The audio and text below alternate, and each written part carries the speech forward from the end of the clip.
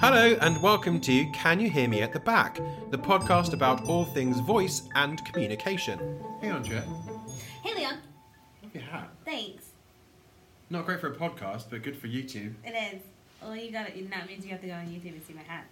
And your colour coordinated with your shirt as I well. did. It was totally coincidental. Really? Yes. It was good. Well done. Thank you. Well done. I'm very proud of myself. Well matched. I don't match normally.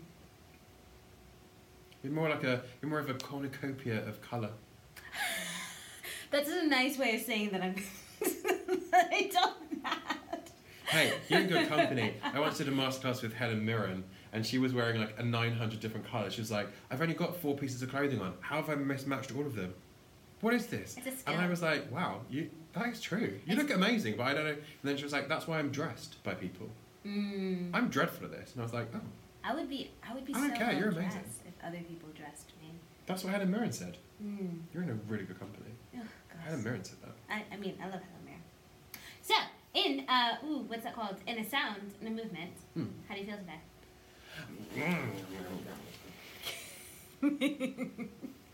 But, Is it because we ate just now? Yeah. yeah, Leon cooked for me again. I made ciabatta. It's good. It's good. It's good. Mm.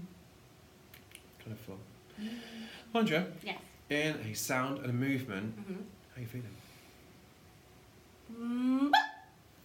Ooh, inspirational. Mm. Light, bright. Yes. Beginning of 2019. Daddy. Oh my gosh, yes. Happy New Year. Happy New Year! Happy New Year! Hootenanny. Yeah. I like 2019 feels good already. I don't know why. It just feels good. I feel like it's a slow start, but it's gonna get better. I feel like it'll be April tomorrow. After the year 2000, everything just kind of seemed like a sad, like okay, oh now, Since 2002. Since nearly 20 years ago, Yeah. everything's kind of slowed down. It's like, oh, 2006, oh. It was like... It's so last century. Yeah, I was like, oh, look at that.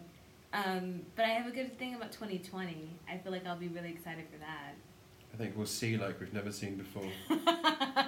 Which, do you know what? I found out the other day, What? having 20/20 vision means you have the average... What is it? You have the average sight ability for your age. Yeah. It doesn't mean that your sight is perfect. It means you're average. You're distinctly no, it's like average. you got to the half point. Yeah. Congrats. Yeah. You're not amazing. You just don't have. You're not blind. See.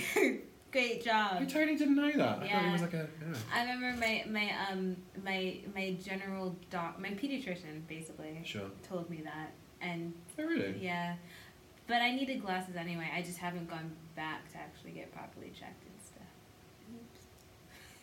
I'm gonna get headaches if I don't wear mine. So what are we talking about today, other than the year and? Other than the year and eye health, posture and alignment. Posture and alignment.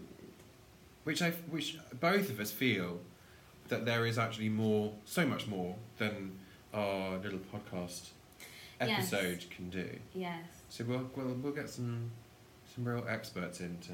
Yeah, I also feel like I'm not an expert in posture and alignment, like in any way, shape, or form. Yeah. But I know, I mean, I teach it and I see it. And I observe Disclaimer, sure.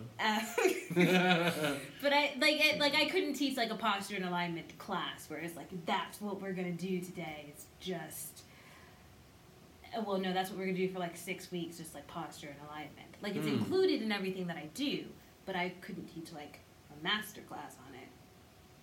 That's how I feel about it. I feel like you feel differently. Well, yeah, I was your like head is tilted and you did the Interesting. I feel like exactly as you said, I feel like the vast majority of everything that I do has posture and alignment built into it. Right. And a lot of the stuff that we teach is based on the assumption that posture and alignment is sorted and therefore things will function. Right. And the truth of the matter is that that's just not enough. Yeah. 9 times out of 10. That actually what you need to do is go back to the drawing board and go, hold on. Posture and alignment. Mm-hmm. What is it to have an efficiently aligned head neck back relationship? What is it to do that? What is the sort of resting position of your sternum? Should you be, how should you be? And the thing is that how you are on a daily basis is how you will be in neutral on stage. Because when you let go of the active and the conscious, you revert back to type, back to habit. Right. So you have to be really, you have to have drilled that. And I think in a lot of teaching, schemes of work and everything, we give people skills and then we expect them to carry on doing those things so that then they consistently can apply them, because that's the expectation, that's the assumption. There will always be posture and alignment with a good head neck back relationship with primary control and yes. The mechanism of the body and blah blah blah and all that sort of stuff that we get from monkey and imperceptible monkey and all those sorts of wonderful things that we can find in the Alexander technique, and you can find all those sorts of things, but it actually isn't there. Yeah. So I have to come back to it daily. Yeah. Not just with students, but myself. I think I can see it in other people. I think that for me was the easiest thing. And even when I was going through our Alexander classes in school. In school. I was like, there's a better word for that, but I can't think of it right now. The easier part for me was the hands-on part with other people. But when I had to do it, when it was somebody working with me, that was so difficult for me to just kind of like be in me and try not to do, but to think, which was also very hard for me to do, not to do. And Stop doing. Stop doing was my big thing. But that was a lot more difficult, and I could see that in my students. And weirdly enough, once I get them to put hands on other students, always with consent, obviously, that there's an awakening that happens there. Where they go, oh, I can feel it in you. And it's so strange that someone's been telling me to do this my entire time, and I couldn't feel it until I felt it in someone else. And there's something really interesting about that. As an undergrad, I did 2 years of Alexander technique. Like an hour. Well, it was supposed to be an hour a week. But most people didn't turn up. But I turned up at the earliest hour, and there were 3 classes of an hour each. So I would turn up at the first hour, and you just stayed. Just stayed. It's like, well, I'm here now. Which is basically why I know what I know. But what happened with that was that it made sense to me to go because I could see the benefit of it long term. Yeah. So it's really interesting observing what you guys did and what we did as part of the MA, or the MFA. Postgrad, insofar as all of my experience of Alexander prior to that in a formal setting had been as the recipient, and we were never asked or encouraged or even thought that it was a possibility that we would adjust anybody else with our hands. Not that that's necessarily something that you're encouraged to do after the postgrad, but it's something that it's not beyond the realm of possibility, because you would be adjusting people in other ways anyway. Right. And the first time I ever, even just someone was lying in semi-sleep on, and I just put my hands very gently on someone's shoulders and didn't do anything. I literally just put my hands there, and the warmth from my hands allowed there to be some freedom. Right. In the sort of purest sense of Alexander technique. I felt really guilty for ages. Oh. I was like, oh, we're not supposed to do it, it's really bad. Like, you can hurt someone, you can do all this sort of stuff. And actually then realised, no, I'm not going to hurt anybody by asking them to give in to gravity and just reminding them with a really gentle cue that this is somewhere that you can allow gravity to take over. This is something that, and all it is observation.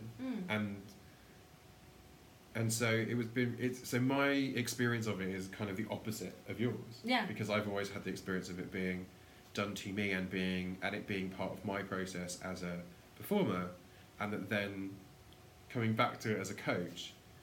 And they're going, oh no, I've been doing this for years, just kind of going, maybe think about these bits here, maybe think about that, maybe think about the directions. So even just the sort of verbal cues I've been doing hilariously in a Colombian accent, for I'll be Natasha, for a decade or more, which has been really funny. That's so interesting. And it's, I think, I mean, the first thing I always want to say is that words are so powerful. And so deep, Andrea. The beginning of 2019. I mean, you've gone into the deep end. You gotta start. You gotta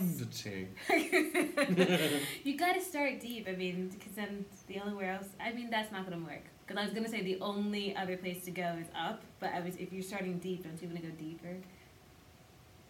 I mean, I think we should just brush over this. It's gonna get rude any second. So, but I was going to say that, you know, words are very, very important. And when I was doing the Alexander technique, I remember there were times when I used to get so frustrated and nervous because I was like, oh, I hope I don't mess up the words. So at one point we're on the ground and our teacher was having us say the directions and going through the directions. And I was like, I'm going to mess it up. I'm going to say that it's this way and it's not this way, or I'm not going to say it in this perfect way. And I was like, and then someone's going to die and be paralyzed for life. and that was it, because I do feel that kind of weight as well, where it's like, well, if you don't say the right thing, then someone's not going to get it. Yeah. And then they'll start to twist in a way, and I was like, and then I paralyze someone for life. But there is this kind of weight to it, even in the words that you say with it, right? Because there's such a difference in thinking about releasing, than saying release it.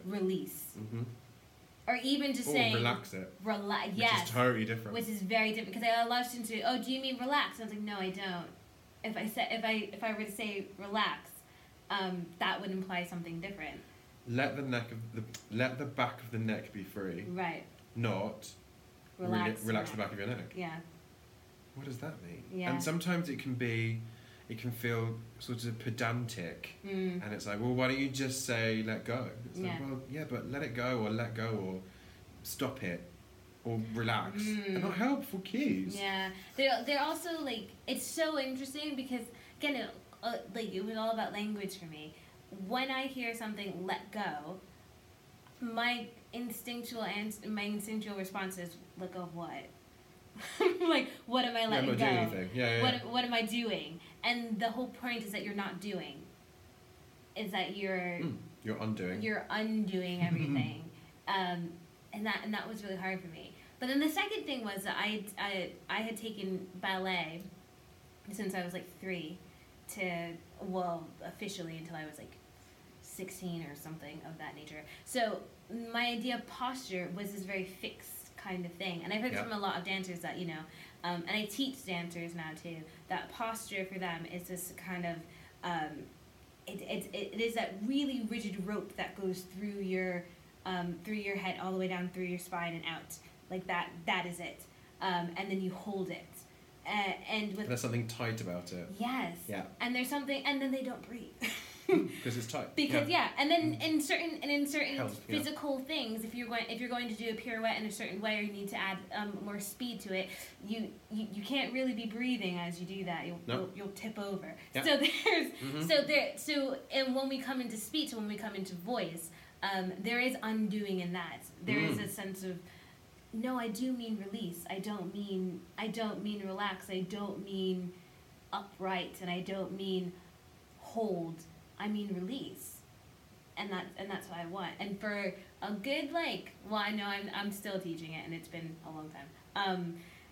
They it takes a long time for your body to understand what is being told, what is being asked. Yeah. Muscles have to be shown.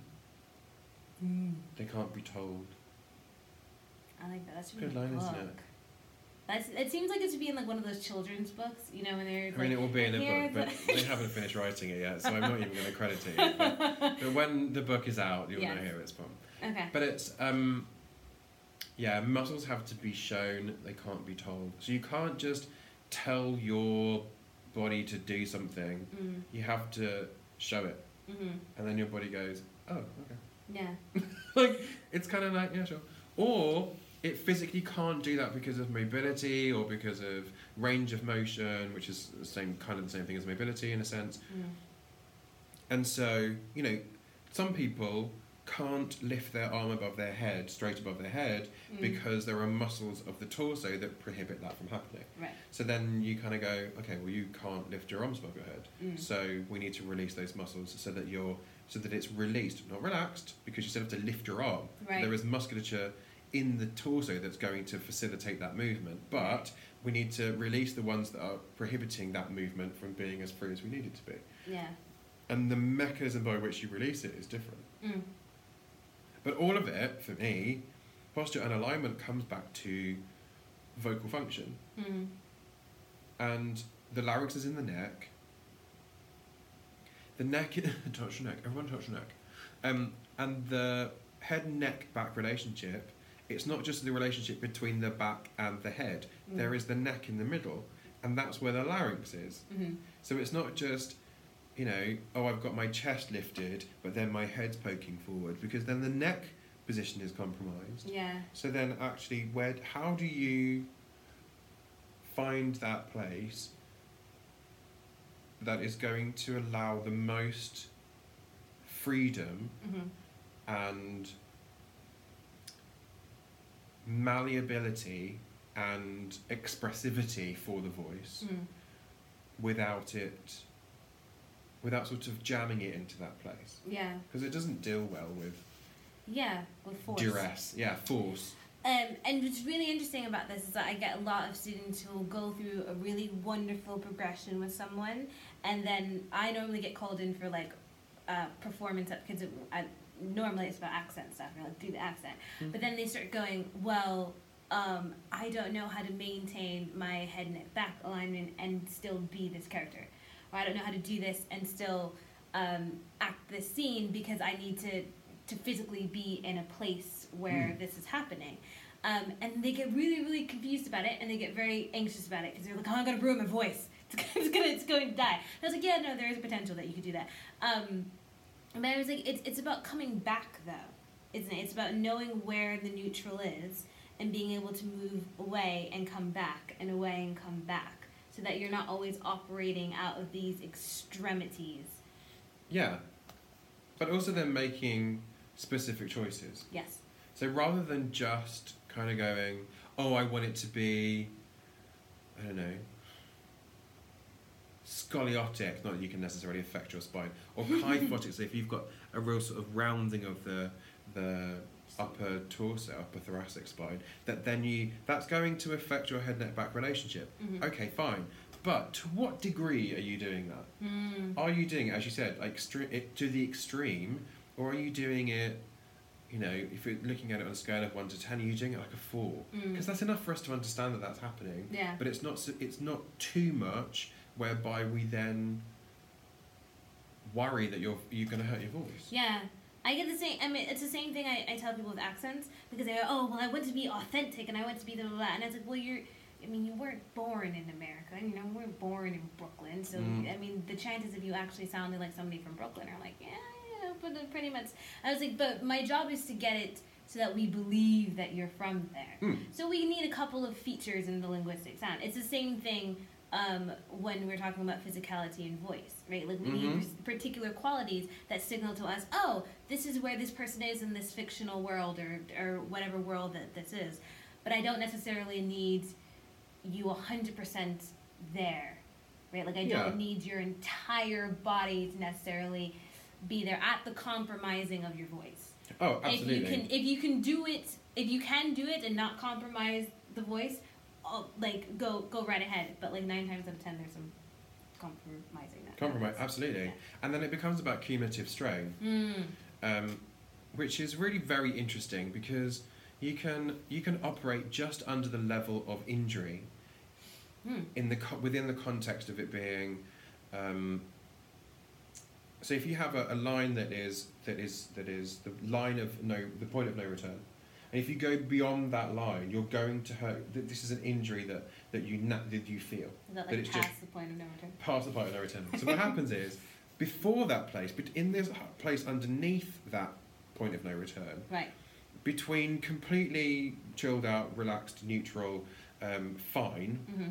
efficient Mm-hmm. behaviour and point of no return, there's quite a lot of grey space. Yeah. And what happens is if you habitually do something that is not efficient, Right. then what happens is cumulatively those the difficulties and those inefficiencies build up in the body, Mm-hmm. and so those inefficiencies are then compensated in other places, and then because of that compensation, something else compensates and something else compensates, and it sort of has this follow-on effect. It's not necessarily cause and effect, but some things do cause things and there is an effect. But those journeys can happen and go in these different directions. Right. And then what happens is sometimes what happens is people just skirt underneath the point of no return for a decade, and then getting out of a chair or to reach forward for a cup of tea, It's they pull their back yeah. and it goes ping past the point of no return. It wasn't the leaning forward to get the cup of tea that did it.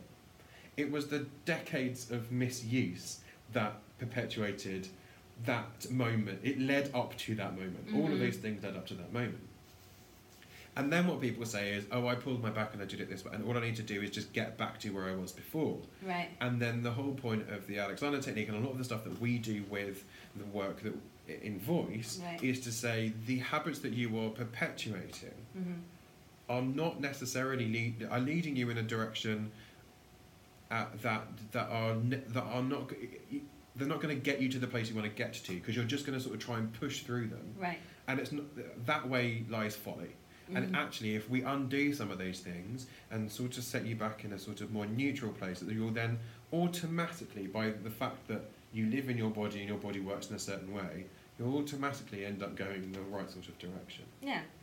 Which then makes everything else so much easier. Yeah. But it's bringing people back to that point. And what's sort of, historically quite true in voice teaching and students engaging in voice, especially actors, is, well, we just lay on the floor for ages. Yeah.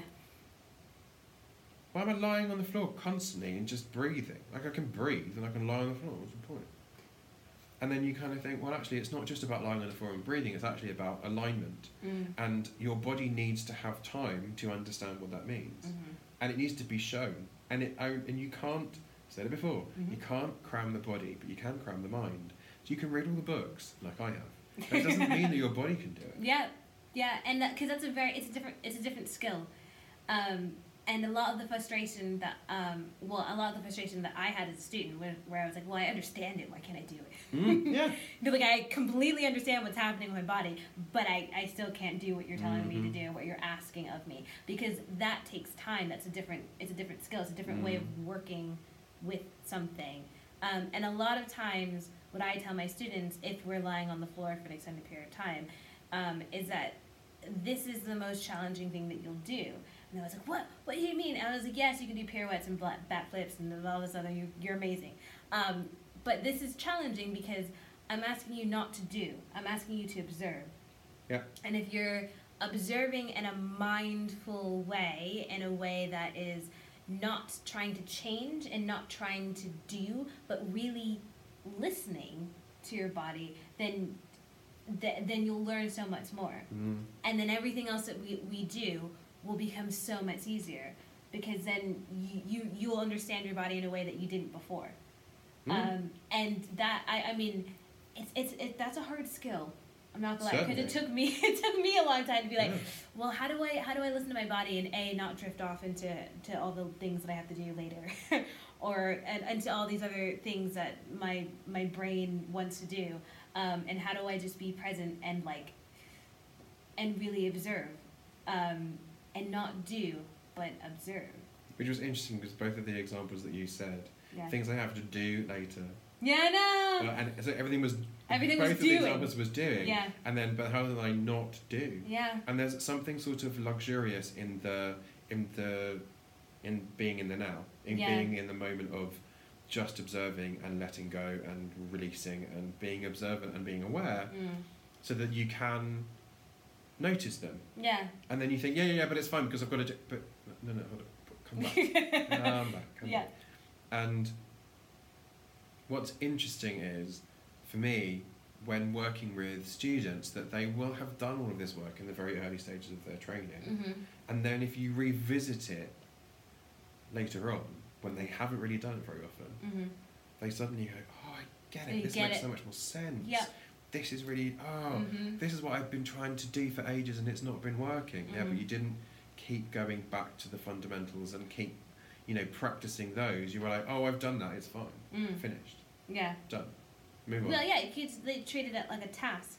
And not to make things super, super complicated, but the reason that I find it really, really interesting is because I think if you looked at training and the way that people trained, whether it was actors or athletes or whatever, 50 years ago, there wasn't necessarily an idea of listening to your body and getting back to that kind of neutral place. There was an expectation of doing this, of doing that, of training this. You need this. You need this. You need this.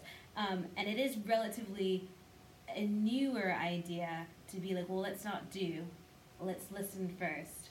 Let's pay attention to what we have, and then expand from that, so that it's coming from you and not from something else. And I think that's an interesting way of doing voice. I'm very aware that I just said doing.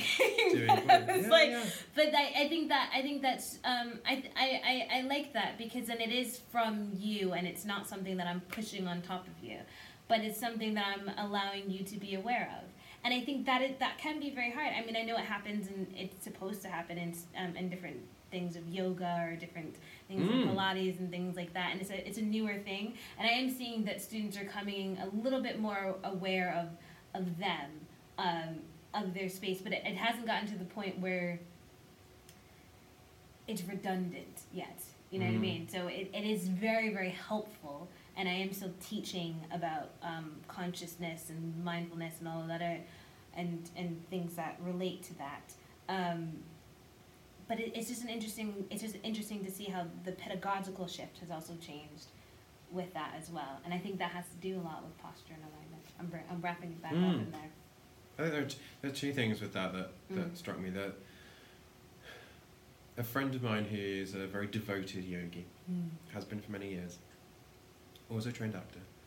She has always said that she would rather stand in Warrior 2 for 45 minutes than spend 2.5 minutes in Shavasana, in corpse pose, lying on the floor. And she finds it the most uncomfortable, sort of difficult position to be in, because she's like this, I'm not doing any yoga. I'm just lying here. Oh my God, what's the point? And she always gets upset and annoyed by it. And I was like, that's always the bit that I find the best, because that's where I find all the release. She's like, what? I don't understand. We used to have really long conversations about it, which, fine, fair enough. But it's the same sort of thing. Yeah. The other thing was kind of coming back full circle to what you were saying about not wanting to say the wrong thing. Yes, okay. And not really trusting yourself. Yeah. And therefore kind of not really trusting the information that your body's giving you. Yeah. So when people are observing themselves, what happens often, especially in a sort of contemporary educational context, is people want to give the right answer. Right. Because they're worried about an assessment. And I'm like, well, your body already knows the right answer, you're just not listening. Yeah. So if you can really listen to the answer that your body's giving you, then you'll pass the assessment, because you'll know the answer, because your body knows the answer. So listen. And then that sometimes is not the most helpful thing, because then that makes people feel really anxious, because they're like, I don't even know how to listen. Yeah. Okay, well, you need to teach yourself that, because your body's shouting at you and you are not listening. You're not paying attention to what it's shouting at you.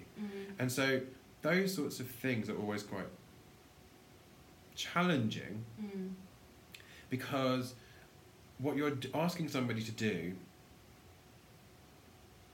is pay attention to the answer that they already know. But it's not a conscious answer, it's a subconscious answer.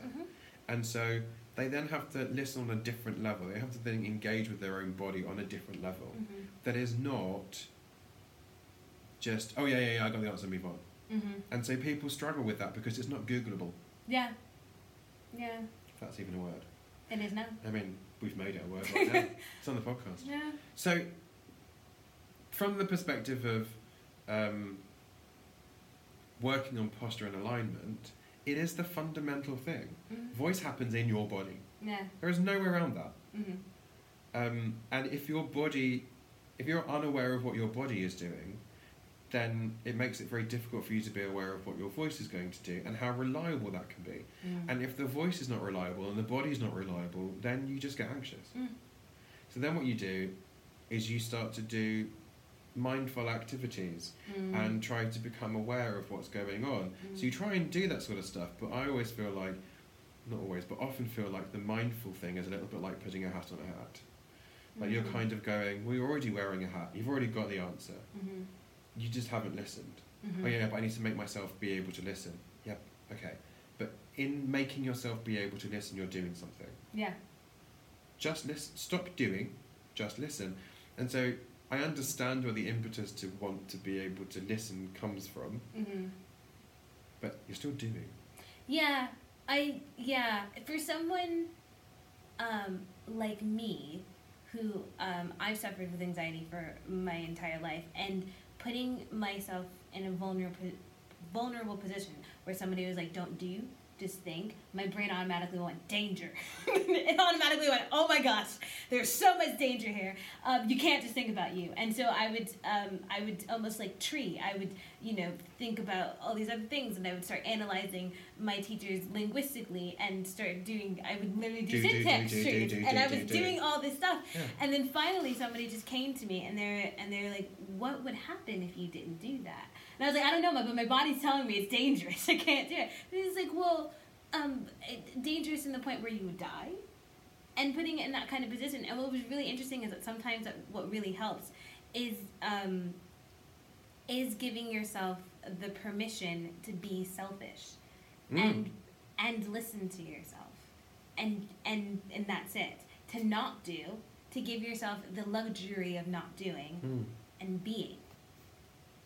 And that's really hard. That's really hard. That's not an easy thing. It's one of the things that I think when I do voice workshops or voice classes that I get the most pushback from, because we do. I mean, we live in a consumerism kind of a world where people are paying me for a service, and if they don't see results for the service, they feel like their money is not worth it. Yeah. And I think a voice is a lifelong thing. I'm still working on my voice on a daily basis. Yeah. And it's a lifelong thing. And I think, to a point, accents is a lifelong thing as well. There are sounds that I will be working for like until I die, or possibly after, if I can. I don't know. But from the grave.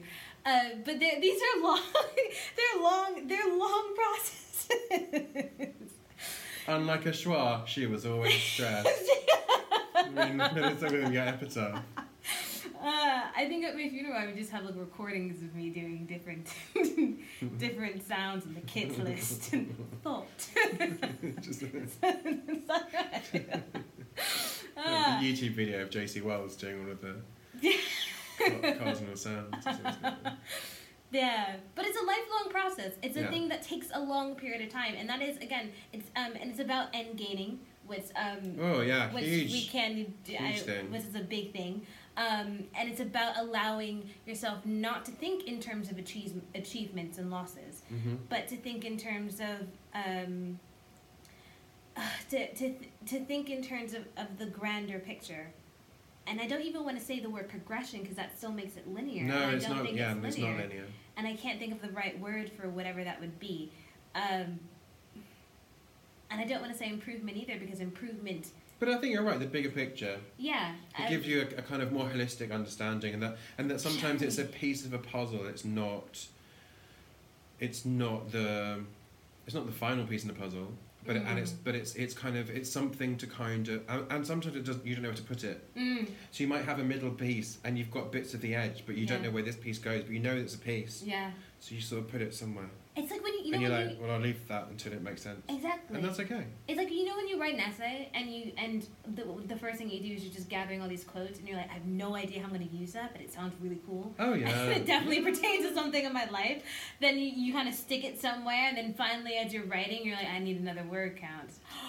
Need a word count. And it's like, I just need more words. Boom. And then there's the quote. That's never a problem for me. But me either. As Usually you I'm can like, tell. I need need to to stop. cite that somewhere. My thing is like, you have too many words, Andrea. You should probably let somebody else have some knowledge appreciated in your writing. And some other. Someone else had thoughts too. Let someone else talk about it. I saw a video interview with Warren Buffett, Okay. the finance guy, Yes. and Bill Gates. Yep. And Bill Gates was talking about Warren Buffett's diary, his schedule. Or as he was saying, okay. schedule. Yeah. Because that's the Because that's difference how we between say it. Americans and English people. That's the right way. And I once was doing a voiceover, and the guy I was working with, I said, "Are you going to say schedule or schedule?" And he was like, "Darling, I am resolutely scheduled." I've never forgotten it. Brilliant man. Say things like that stay with you. It is brilliant. And Bill Gates was talking about Warren Buffett and said, "I'm telling you now, in his pocket, as he sits here at this table, he has his diary. And in his diary, I'm telling you, there will be 3 entries a week."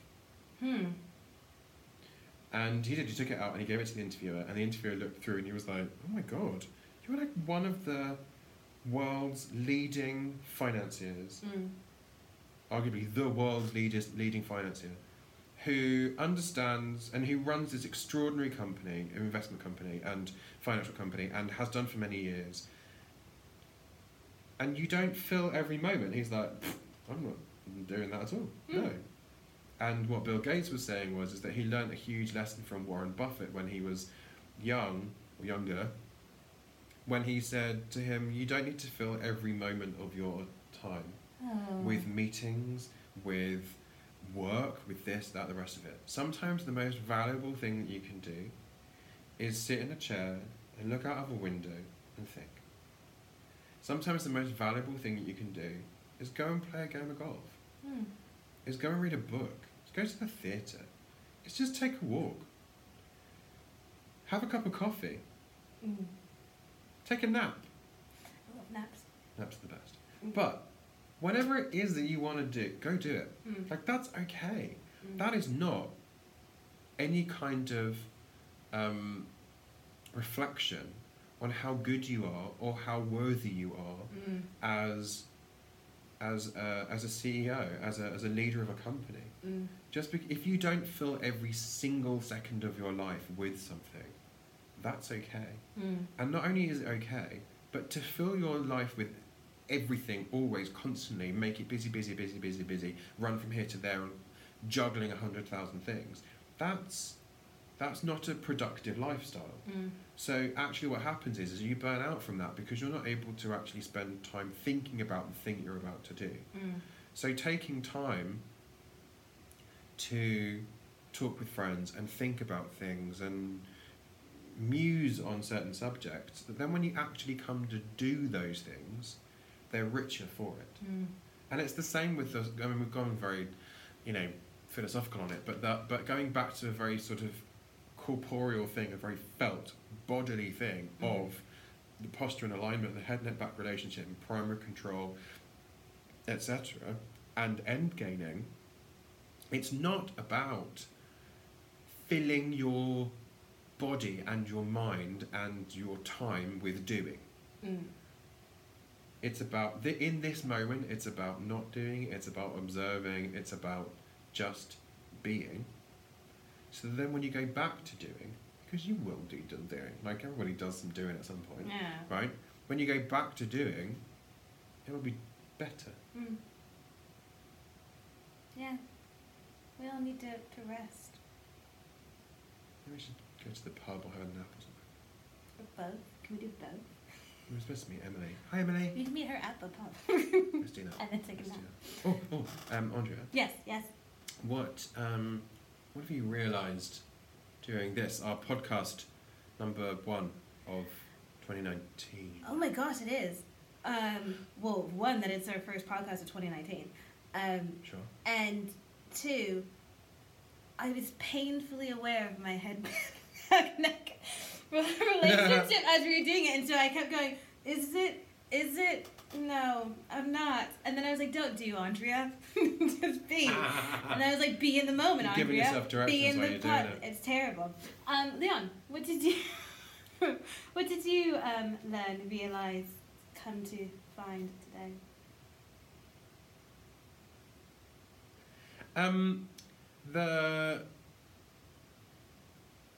The thing I remember from years ago is like people sort of talking about things and then it being really clear that they don't do them. Or do them. But it's sort of practicing what you preach. And there are, I don't think I've ever been in a voice class where somebody hasn't tried to adjust somebody's posture. And sometimes they come and they try to adjust mine. You're too tall. And there are only about 3 or 4 people in the world who I sort of trust to know to sounds awful, but who I trust to kind of go, this is the adjustment you need to make, and they are so skilled in conveying that information that I understand it, and it's a tiny adjustment. And there are lots of people who will sort of try and force you to do something. Sometimes you have to be quite firm. Yeah. To kind of give a firm instruction so that people go, oh, I understand what that means. Because otherwise, if you're a bit too vague, people don't know. Yeah. But it's interesting to like. Do you practice what you preach? Kind of jumping off what you were sort of saying. Like, yeah. Do you do what you say you're doing, or do you not? And do you have an expectation looking at somebody else that they should be a certain way, or are you looking at the whole picture? And sometimes, and I was doing a posture and alignment workshop this week, I've noticed myself taking a step back and looking at the whole picture, rather than just going, oh, your head back relation, and like moving their head and adjusting what's going on, or asking somebody to move it themselves. Which there is still some of that, but I'm looking at it in a completely different way, in a much more holistic way. And then sometimes actually just having to listen. Yeah. To their body. Ooh. Through my body. Meta listening. Ooh. They're listening, and then you're listening to them listening. Oh my gosh. And sometimes what's been very interesting is that I can, which I've not really experienced before, I can feel and sense and see and understand what they are doing, despite the fact they have no idea that that's going on. Isn't that a gift? That's so cool. It's insane. Yeah. Like I keep going, oh, how am I... I think it's really important that I want to flag aesthetics. And that's a big thing. I feel like that needs to be something else that we do at a different time, vocal aesthetics. And what people like and what they don't like. Oh, that's a whole series. More on that and on. If you want to contact us about anything we said in the podcast, you can reach us on Twitter at CanYouHearPod, or on Instagram at CanYouHearMePodcast. Or you can search for us on Facebook and on YouTube. Or email us at CanYouHearMeAtTheBack@gmail.com. You can find me, Leon, on Twitter at Leon Trayman. Or me, Andrea, at Andrea Fudge on Twitter. Please support the podcast by subscribing as a patron on our Patreon site. The link is in the show notes. To keep the podcast advertisement-free, as well as get access to cool extra stuff, discounts, bonus episodes, as well as supporting ongoing voice research funding as well. Okay, love you, bye!